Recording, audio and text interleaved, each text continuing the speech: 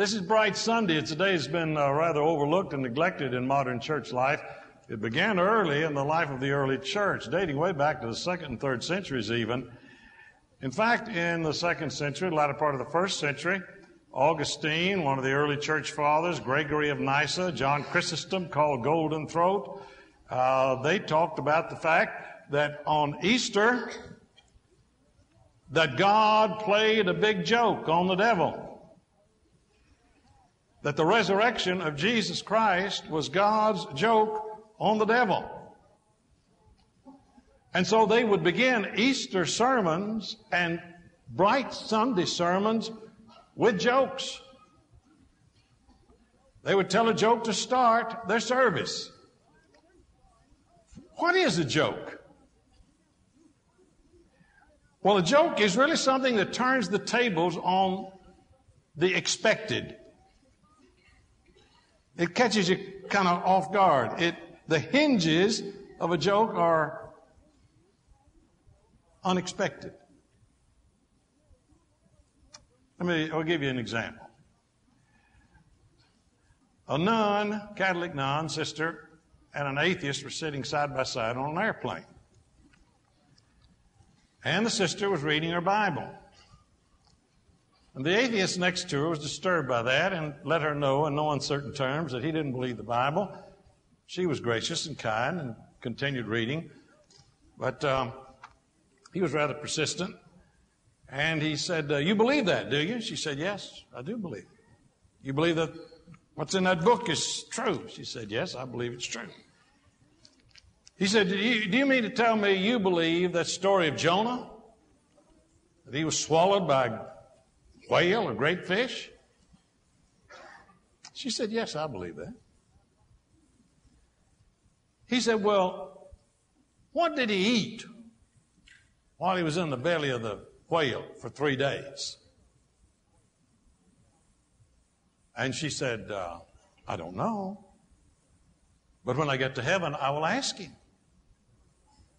He said, what if he's not in heaven? She said, then you can ask him.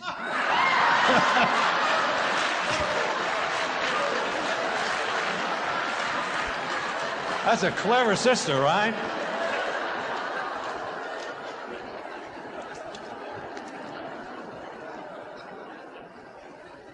The biggest joke in the world, the biggest joke in all history was the joke that God played on the devil when he resurrected Jesus Christ from the dead and conquered death.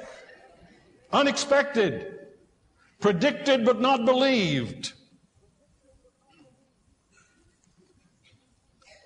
Catholic priest, Father Richard Carton, who's pastor of a Catholic church, St. Cecilia's Church in New Jersey, he was talking to a group of second graders about the resurrection.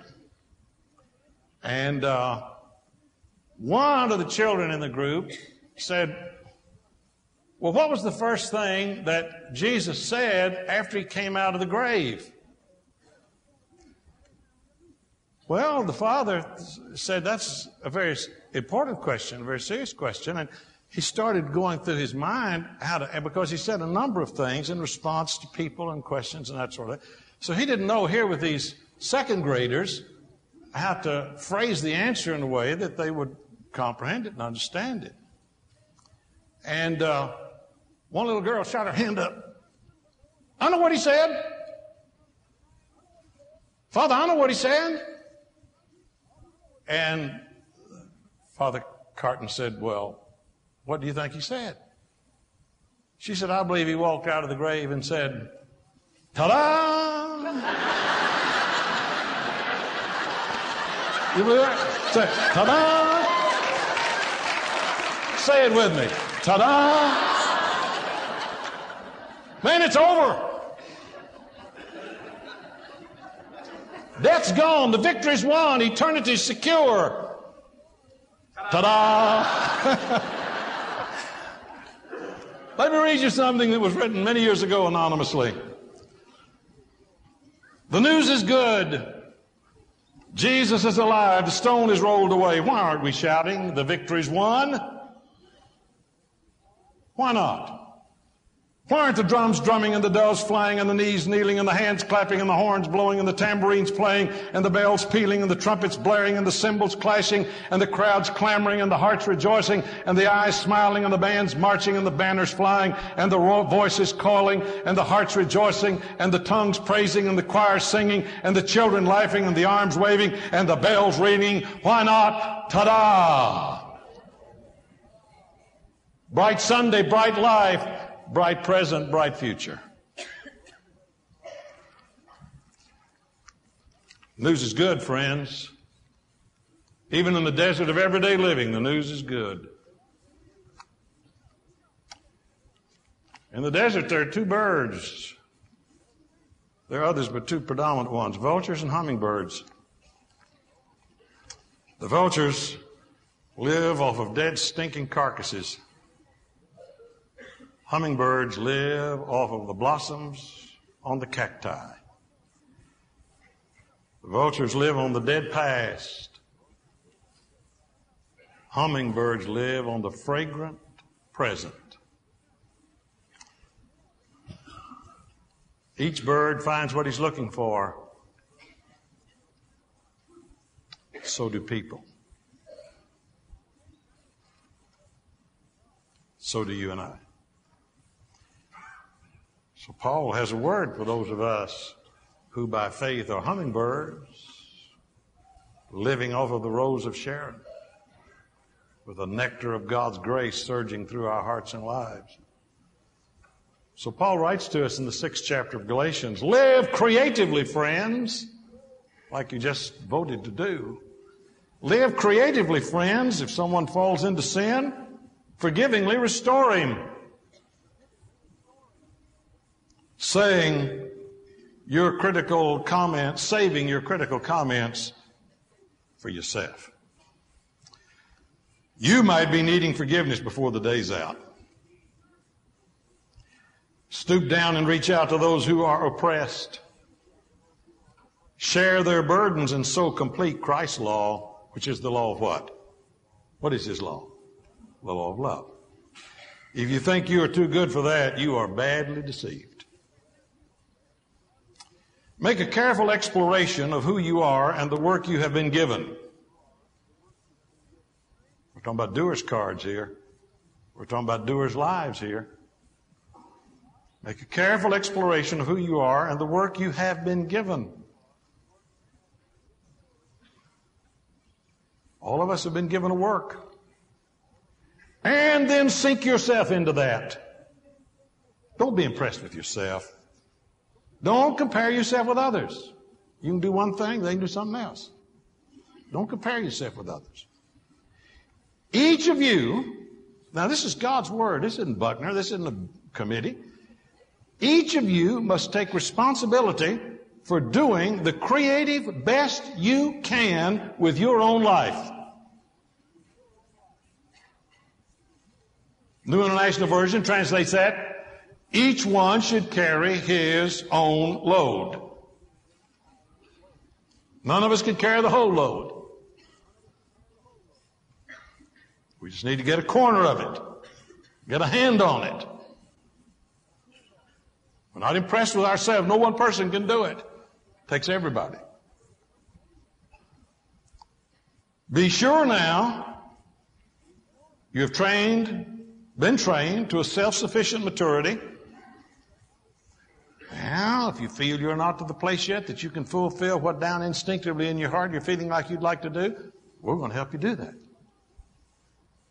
That's what Randy mentioned a moment ago. We're going to have sessions together, time together. We're going to help people find the handle, the specific handle for the stimulus, the impression, the desire they have to translate their faith into work. We're going to help you do that. Find that kind of maturity necessary.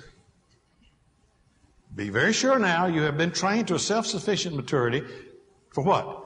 That you enter into a generous, common life with those who have trained you. That's church. Sharing all the good things that you have and experience. Now, just a moment, I want you to look at that doer's card. Don't do anything right now.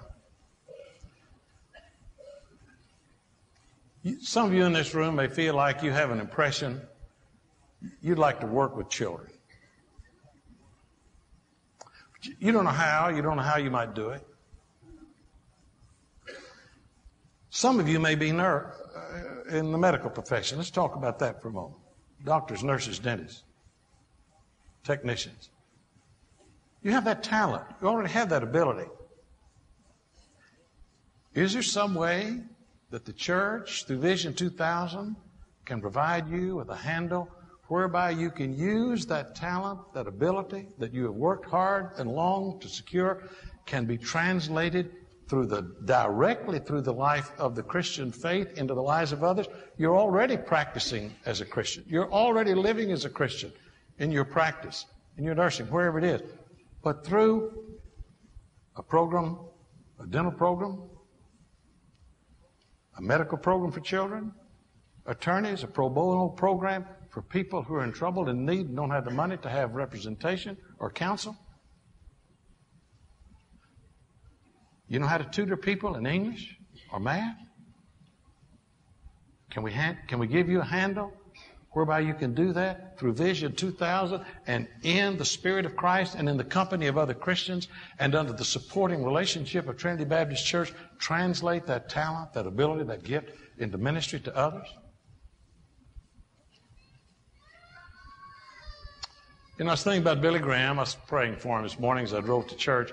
I don't know what time Billy's going to be on that worldwide telecast this afternoon. Any of you know the hour? Any of you look? If you do, call it out to me so everybody can know it. I meant to look in the paper this morning. Billy's going to preach today. They estimate to over 2 billion people. Well, we want to be praying for him. But let me tell you, Billy isn't going to do that without a lot of help. There are people that have been working for months and months. Technicians, sound people, light people, facilities, publicity. There are probably thousands and thousands of people involved in what's going to happen as a result of Billy Graham getting up and in the marvelous, simple, down-to-earth, spirit-filled way in which he will share the gospel. We pray millions of people, millions of those billions, will come to know Christ as Savior. But let me tell you, Billy couldn't do it without a TV camera, without a technician, without sound people and light people and publicity people and personal work people and literature people and Bible distributors and teachers, etc., etc., etc. Friends, it's not just Buckner and Tommy up here doing this thing. It's all of us, or it won't work. The Bible says, every man to his work. Now, I don't know what yours is, but you know, or you would like to know. And if you just have a stirring of the Spirit inside saying, I want to know, but I don't know how to do it yet. I don't know what to do. And I'm not sure I know how to do it, but I'm willing. That's all God's looking for, is a willing spirit. That's all He wants, is a willing heart. So when you fill out that doer's card in just a moment, as all of us are going to do, including myself, I've not filled one out yet. But there's one on the back of that bulletin, and that's I want you to take that off right now. Now, all of our guests, I want you to take it off too, because you're going to sign one side of it, and the rest of us are going to sign the other side. Now,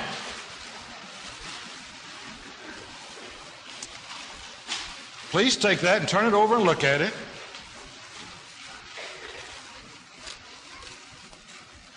Every man to his work. That's a generic man. That means men, women, young people, children. Every one of us. We need all of you. We need all of us need each other. Now, you may say, Buckner, I am already doing all I can do. I understand that. But I want you to put it down here that that's what you want to do, and then write down there, I'm doing it. You may be singing in the chorale, as many of you are. Some of you are teaching in this chorale. Some of you in mission ministries in this chorale. You're doing a lot of things. Okay, that's true of all of you out there. You say, well, I'm serving on this committee. I'm a deacon. I teach Sundays. Wonderful, terrific. A lot of people in this room are doers already, or frankly, we wouldn't be here. We're all doers, potential doers. Some of you are already doing it. If you're already at work doing it, I want you to go ahead and write down there what you're doing. But if you just say, I haven't signed that doer's card yet. Now, I haven't. I intentionally have not done it. I'm going to sit down here in just a second, and we're going to do it. And the first part of the invitation begins right now. The first part of the invitation is right now. It's an invitation to every one of us to say, I will be a doer of the word and not a hearer only. As God's word commands, I will be a doer of the word and not a hearer only. You say, well, Buckner, look, I don't know, I'm handicapped, or I can't get out of the house. You can be an intercessor in prayer ministry. You say, I don't have a car, I can't get out, but I could call some shut-ins. Write it down there. Whatever you feel, however general it might be. You don't have to be specific. If you know how to be specific about it, write that down. But to just say, generally, I'd like to work with students. We have a terrific student ministry in this church. I don't know what I could do, but I'm willing. Write it down. Okay. I'm going to stop. You pray. Join me in filling out this doer's card. The invitation begins right now. I'd like all of you who are visiting with us to please fill out the other side of this card. We'd like to write you. We'll even try to telephone you. And after you've filled it out, and you have right now, I want to ask the deacons to stand, and they're going to pass offering plates. And as a continuation of this primary invitation this morning, every one of us place, everybody sign one, everyone place the doer's commitment card in the card rack. Dear Lord, you told us to be a doer of your word. Right now, we're making that commitment, and we're doing it in your name and for your sake. Amen.